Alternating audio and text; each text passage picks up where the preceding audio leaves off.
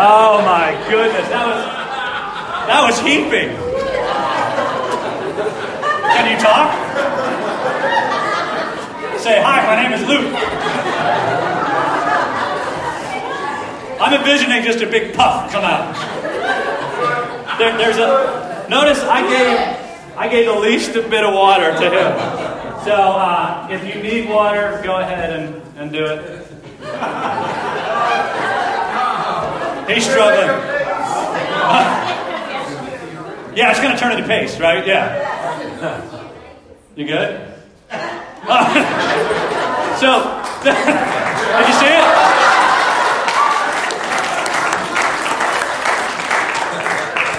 So, Luke, how was that? Not good. Okay. Would you naturally just take flour and eat it like that? No. Okay. When he was all right, I always knew. I'm going to let you go because I'm sure you want to go rinse your mouth. Thank you, Luke. All right. So I'm also told there's some salt in a cake. So Wyatt, we got some salt for you. Now that's not terrible, right? I mean, you wouldn't naturally. That's a lot of salt. Yeah. All right, Wyatt. Here you go, buddy. Bottoms up. He's like, that's all right. I eat it on French fries all the time. That's good. All right, so you feel good? You got to take a little bit of water. Okay. Yeah. All right. That's good. That wasn't bad, right? All right. The next thing that a good cake needs is some butter. So, we have a spoon for you, and if you would like to I'm not going to do it because I put the whole thing on there, but give a little taste of that butter and see what you think. What do you think? Not that bad, right? But would you just take butter and just eat it by the bar? Yes. No. Some of you would. So, short story, Lily. Where is Lily? She's back there. So, how many of you have been to Outback before? Yeah. So, they have really good butter. So, you get the bread and we're doing the bread. And I look over and she's just got her tongue inside the butter dish. So yeah, that's not that bad. Now, I told you I'd give you the best one. Every cake needs some sugar. So, I'm going to let you take as much as you want of that. Look over to the parents' side. They're like, what is wrong with you? And, okay, I'll give you a little bit. How's that? Is that good? Yeah. Okay, all right. Give that a shot. So, how was that? It was okay, right? It wasn't too bad. But let me ask you, would you sit down with a bag of sugar and just... No. And your parents probably wouldn't let you, and it probably wouldn't go over very well. All right, now my most special volunteer here. Every cake needs eggs. Okay? So, do you want to crack it, or do you want me to crack it? You don't crack it? You want me to get all nasty? Okay, fine. We'll,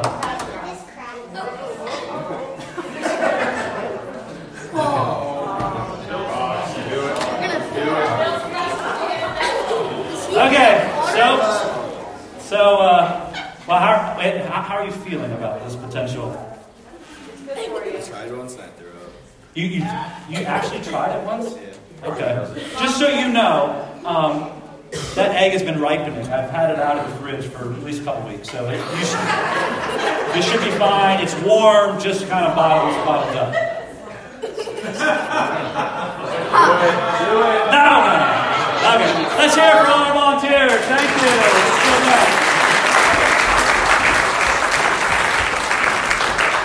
Luke's going to have to come back and clean it up. I didn't want to look at Jen because she was probably like, you're not going to really make me drink that egg, are you? Right? So these ingredients, each one of them is used to make a cake. And there's more ingredients and probably less in some. But in general, these are the ingredients that you would use to make a cake. Without one of these ingredients, that cake is not going to come out exactly how it's supposed to be, right? And what it's supposed to be is something similar to that. Something that you'd look at and you'd go, man, this cake is good. Now, we establish each one of these by themselves you wouldn't necessarily eat. And maybe in small doses like the sugar is not necessarily too bad. But you wouldn't do that with each one. But together, all of these ingredients, they come together and they're useful. They're useful for the final product. And the final product is something that is good. This morning I want to talk to you very briefly about a boy that we find in the Bible. He's going to be in the first book of the Bible, which is Genesis. And we know him as Joseph. It's not the Joseph in the New Testament that's married to Mary. No, this is young Joseph. You may know him from the popular story of the coat of many colors. How many of you have ever heard that story? Yes, if you grew up in Sunday school or a kid, you've been in Sunday school, you know of that story, right? Well, we want to take a look at the entire life of Joseph, not just one individual story. Look at the entire life of it. And what we are going to come to find out, and our conclusion is going to be that our God is good. Not only is He good, but He can use all things, no matter how you and I view them. He can use them all to His glory. So we're going to pick up the story in chapter 37 in Genesis. And we're going to jump around really quickly.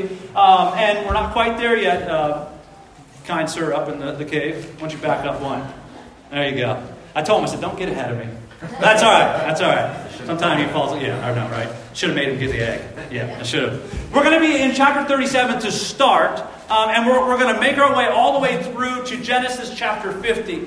And what we find out is in chapter 37, we find out that Joseph is having some dreams. And you remember this story, right? He has some dreams about bales of hay, and he has some dreams about these stars. And what we come to find out is these stars, these bales of hay, are all bowing down to his star and his bale of hay. And what we know and what we come to a conclusion is that they're all representing his brothers. He had a lot of brothers. Joseph was the youngest, so it doesn't quite make sense that they're all bowing down to him. But he goes and he tells his brothers, which doesn't make a lick of sense, because they get absolutely angry. They're jealous of him. And so what do? They say, let's kill him. Let's take him out. Of course, Reuben being the oldest, he says, let's not do that. But what we can do is we can throw him into a pit. So they take him, they chuck him in this pit. The pit is empty. It's an old well, had no water in it. It's empty and desolate, dark, cold, scary, I'm sure, probably downright depressing. Yet this is one of the very first ingredients that we see in Joseph's life. This ingredient didn't make sense to him. On his own, there was nothing good about it. How could he be sitting in a pit and looking around and going, oh yeah, this is pretty good. He's all alone, it's cold, it's dark. Thankfully, he doesn't get left there. He gets rescued. He gets pulled out of the pit. And now, Genesis 37:28, what do we see? So when the Midianite merchants came by, his brothers pulled Joseph out of the cistern and sold him for 20 shekels. So he gets rescued, but he gets sold into slavery. This is the ingredient number 2 in this young boy's life. I mean, things aren't making sense. But what we come to find out is the slavery ended up taking him to a land called Egypt. A familiar place to you and I if we have followed the history of Israel and their own enslavement. And that enslavement began with Joseph. So now he's in Egypt. He's serving an Egyptian officer. And that officer is serving the king. And so Joseph does all the right things. He works hard. He's faithful. He's making good decisions. Yet he gets falsely accused of a crime. And he gets thrown into prison. Ingredient number 3 in this young man's life. I mean, his life starts out great. He's the favorite son. He has all that he could ever have and need and want, yet he gets thrown into a pit. From the pit, he gets pulled out and pawned off into slavery, and ultimately gets thrown into prison. The ingredients of his life at this point are bitter. They're not, by themselves, they're not good. They seem to only bring heartache. They only seem to bring pain. Yet his story is not over. We go on in chapter 40 and we find out he's in prison, yes. But he's doing well in prison, as well as you could possibly do in prison. He's making friends in there, right? He's rising to the top. They give him responsibilities in prison. And then the cupbearer of the king needs some help. Joseph helps him out. And the cupbearer is about to get out of prison. And so he says to the cupbearer, hey, do me a favor. When you get out of here, you tell the king about me. Remember me, please, remember me. However, the cupbearer gets out of prison, and guess what he doesn't do? He doesn't remember him. For 2 years, he is in prison. For 2 years, sitting there and wondering. It's hard to believe, right? When we think of the life of Joseph, we think, oh, well, things kind of happened very quickly. Yet, 2 years he was in there, waiting, being faithful during that time. Even though it was very difficult. Even though the ingredients of his life didn't seem to make any sort of sense. Yet he remains faithful. We find in chapter 41 that now Pharaoh, the king, the leader of all of Egypt, he has this dream. He's disturbed by the dream. He doesn't know what it means. He asks others. They have no clue what it means. Then all of a sudden the cupbearer remembers. 2 years later he remembers, oh yeah, there's this Hebrew boy, nice boy. He was a great boy in prison. And he helped me. He did the same thing for me. So I am sure that he can help you out. So what does Pharaoh do? He goes and he pulls him out of prison. And he says to Joseph, hey man, I need your help. Can you do this for me? Can you help me out? And look at what he tells him in verse 16 of chapter 41. He says, no, I can't do it. But God can. Isn't that interesting? Joseph is willing to give credit where credit is due. But it wasn't him. It was through God's power. He told essentially the same thing to the people in prison. Right? He said, no, it's God. And even though the ingredients of his life so far were not good on their own, they simply caused pain and agony. And not just to him, by the way, but to his family. His father thought he was dead. Joseph is still willing to be faithful. Still willing to give credit to God. And so what does he do? He interprets a dream under God's power. And of course you know the story, that dream that he interprets, it saved Egypt from a famine that would have wiped them off the map. And so now at the end of chapter 41 we see that he's put in charge of all of Egypt. Look at Genesis 41 verses 40 through 44. You shall be in charge of my palace, and all the people should submit to your orders. Only with respect to the throne will I be greater than you. He's second in command. So Pharaoh says this to Joseph, I hereby put you in charge of the whole land. Then what does he do? He takes his signet ring from his finger, puts it on Joseph's finger. He dressed him in fine robes of fine linen, put a gold chain around his neck. Then he had him ride in a chariot as his second in command. People shouted, make way! Everybody looked at Joseph now. They're all looking at him to make the decisions. Pharaoh says, look, I'm going to give you everything. I'm going to give you my ring, my robe, my necklace, which, by the way, is symbolic for a transfer of royal authority. I mean, Joseph is top dog. Now, isn't that the kind of ingredient that we want in our lives? I mean, it's the kind of ingredient that we want that tastes good no matter what the situation. But what we fail to realize is this was all part of the process. It was all part of the journey that Joseph was on. But see, the journey wasn't just for Joseph. See, you and I, we get so concerned with just what we feel. Just our lives. How is this affecting me? Why is everything happening to me? And we fail to realize there are bigger things going on all around us. Our God truly is a good God, a great God. He's in control. He is sovereign. But so many times, we cannot see his plan, can we? So many times we think, man, I not only can I not see your plan, I don't understand it. And you start to question. But none of what we think or feel changes the fact that God does have a plan and that he will carry it through. Nothing changes that. It still remains true. I want you to think about it. Put it all together. The ingredients of Joseph's life, they were hard to swallow. He starts life right as the favorite son because of his jealousy of his brothers. He's thrown into a pit. He's got to be thinking, God, why? Why am I here? What am I doing here? What have I done so wrong? And then his life gets spared. He gets pulled out of that pit and pawned off into slavery, ultimately into prison. And so he's in a pit. He's in prison. I mean, the ingredients of his life are horrible. I mean, how can they be good? I probably would have been thinking, God, this is way too much. I cannot handle it. After all, what you and I know is we know what the Bible speaks about, right? That verse that speaks about how good God is and things should be working out for good. But things were rough for Joseph. He had been through a lot, yet Joseph remained faithful in all. And of course, God remained faithful. And ultimately, what we find out is that Joseph goes from a pit and finally to the palace.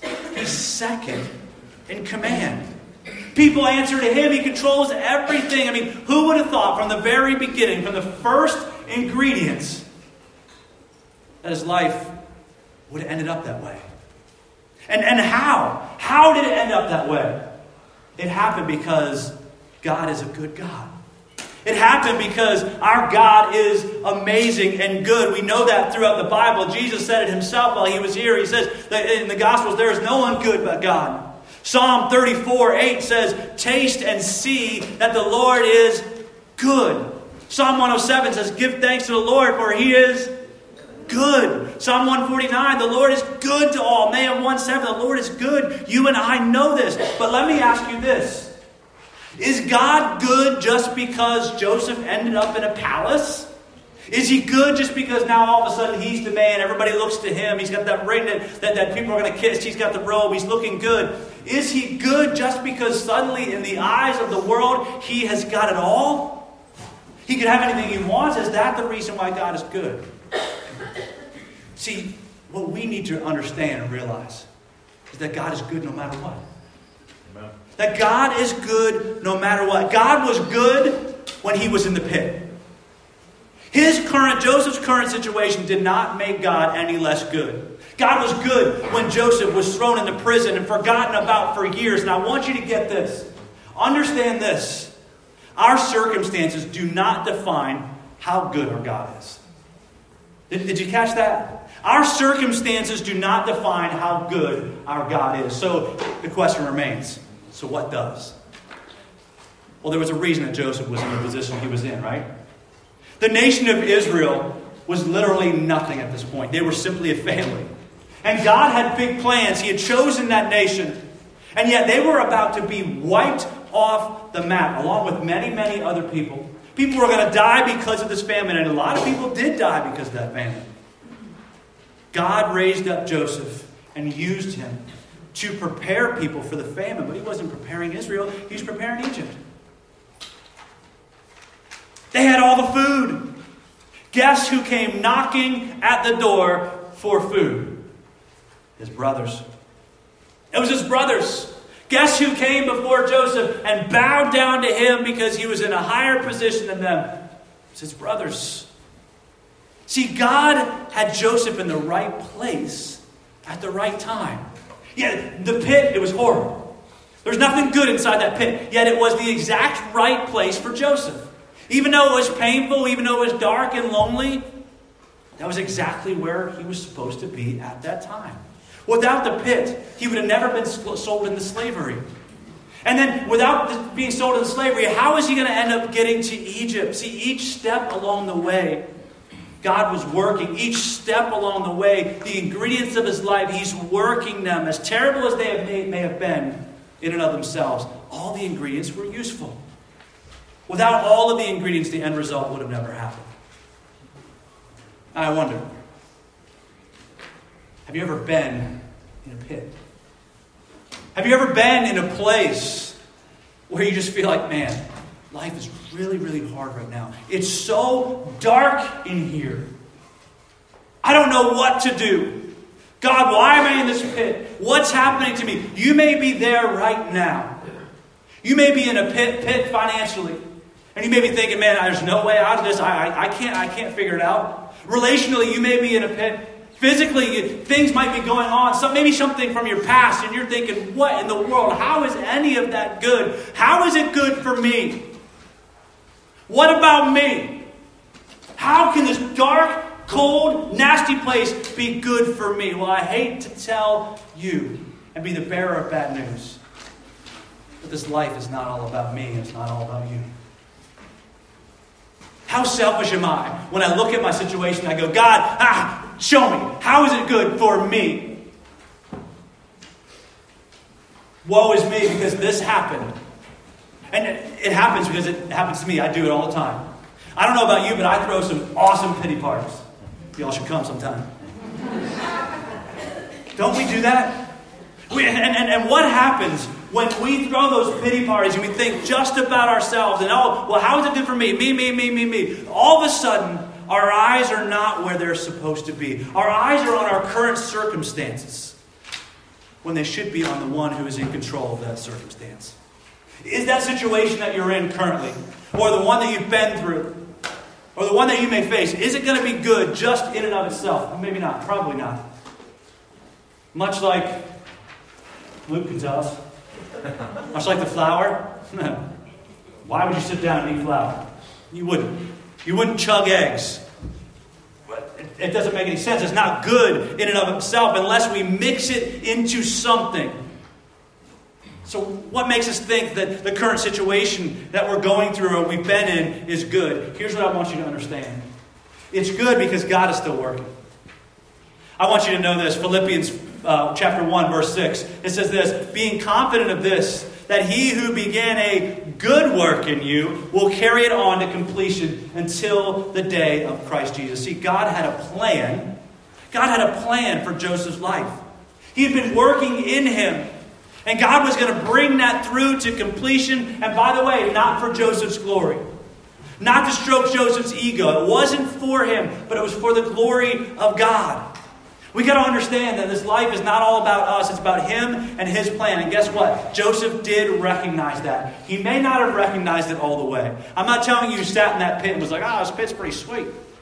Yeah, that's not bad. And then he got moved up to prison. It's like, you can do a little bit with the walls. Maybe put some drapes up. He's not sitting there thinking, this is all really awesome. But eventually he gets there and he sees it. Look into chapter 50, verses 18 through 20. And what we find is this. His brothers are before him.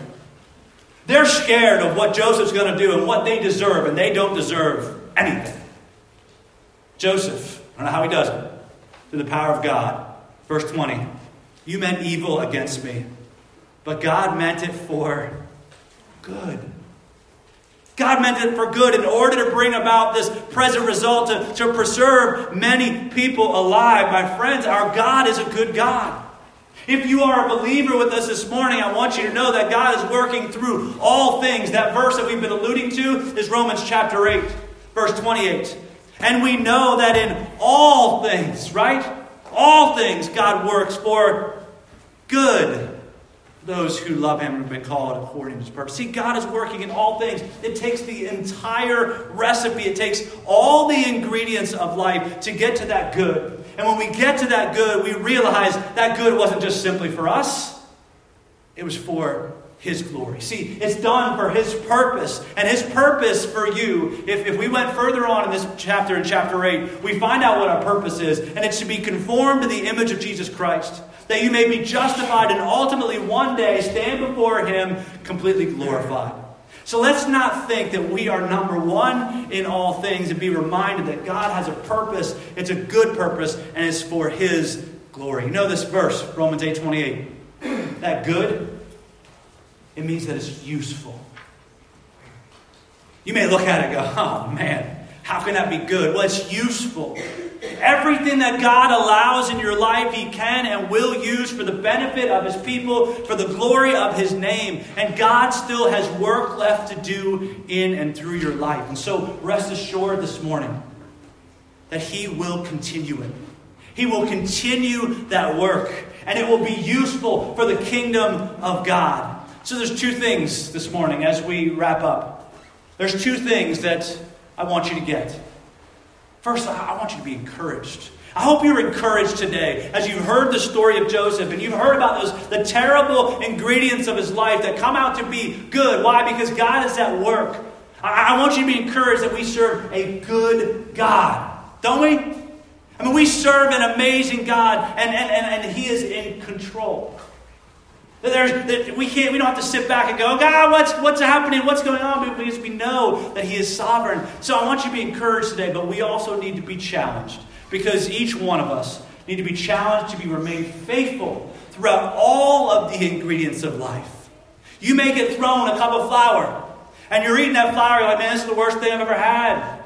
How in the world? Well, how is God going to use this? I don't know how He's going to use it in your life. But I do know that it's useful. That God's going to use all of the ingredients to make this recipe. And the end of that is going to be so good. And you and I need to remain faithful. You may be in a pit or in prison for years. And you're just questioning God. Why? And God says, I'm in control.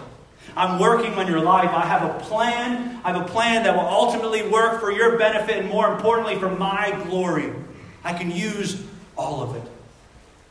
So my hope today is we are encouraged by what we hear, by what we read, by what we know about our God through Scripture, but also that we are challenged. Remain faithful in all things, no matter what the ingredient. Will you pray with me? Our God, thank you so much for your word.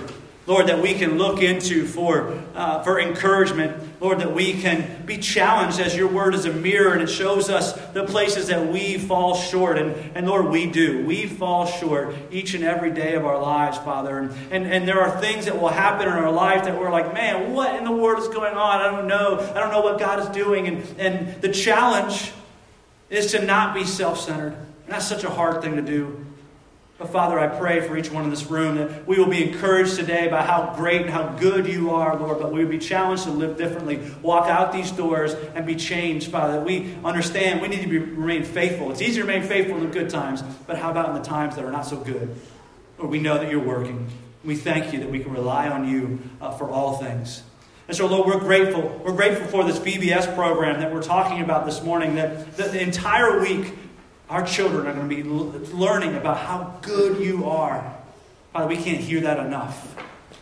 So, Lord, I pray your blessing upon this VBS program. Even though it's months away, Lord, there is much to be done. Lord, I pray that today maybe you're tugging at someone's heart to volunteer in some sort of way, Father. They will see children come to know you. Lord, it's just an exciting time. And so, Lord, we leave it at your feet. We thank you for what you've done here this morning, and we look forward to just hearing a brief bit about what VBS is going to look like this year. I thank you so much for Janet and her heart, and I just pray for her as she comes, as she just shares a little bit more. We just thank you for all this in your name. Amen.